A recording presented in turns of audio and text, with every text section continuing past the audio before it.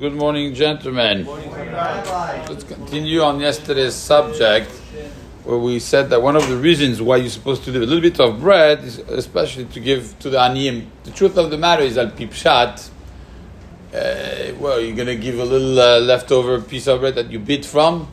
You're going to give it to the ani. It doesn't really work. But lema'aseh, that's what we do. I want to take this a little bit to the next level. What happens if somebody didn't leave any bread? They make any nafkamina? So the learners of halacha are laughing right now. Come on, Rabbi. You know, you have to say birkat hamazon. Who cares if there's a piece of bread left? There's no piece of bread left. At the end of the day, you have to say birkat hamazon. It doesn't matter.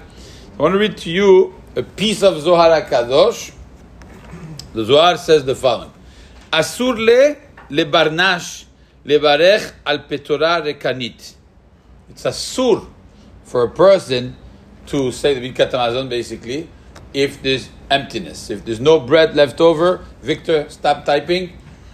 If there's no bread left over, according to Zohar HaKadosh, asur to say birkat hamazon. Shene'emar lo tisa et shem Hashem Elokecha lashav. Don't say the name of Hashem on emptiness. On shav, lashav means in vain, but in this case, in shav, when there's nothing left.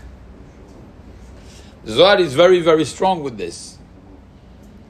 So, of course, we know that when there's a concept like this in the Zohar, but it conflicts with halacha, the halacha is more important to follow the halacha. Nobody would say al pi halacha that we're not going to say birkat hamazon because there's no bread left. But the reason I'm sharing this is to show you the importance of this, because at the end of the day, you have very practical cases. If Mr. Lachmi is eating a pita with shawarma, right? That's the example. And with schnitzel, doesn't matter. The order doesn't matter. So he's eating that. Does he have to leave a piece of bread at the end? The last bite, anyway, is not too healthy. It's full of juice, and that's the best one, right? So that last one, according to the Zohar, if you ate it, no, it's fine. You're still okay. You have to say birkat hamazon. But lichatchila, you're supposed to leave that piece or a piece of bread, because according to the Zohar, it's asur to say birkat hamazon without that. So knowing that, that's all I want to share with you. But the ma'asi would make no difference. If there's no bread left, chas v'shalom, of course, we don't follow this. And the person would have to say, of course, the birkat hamazon.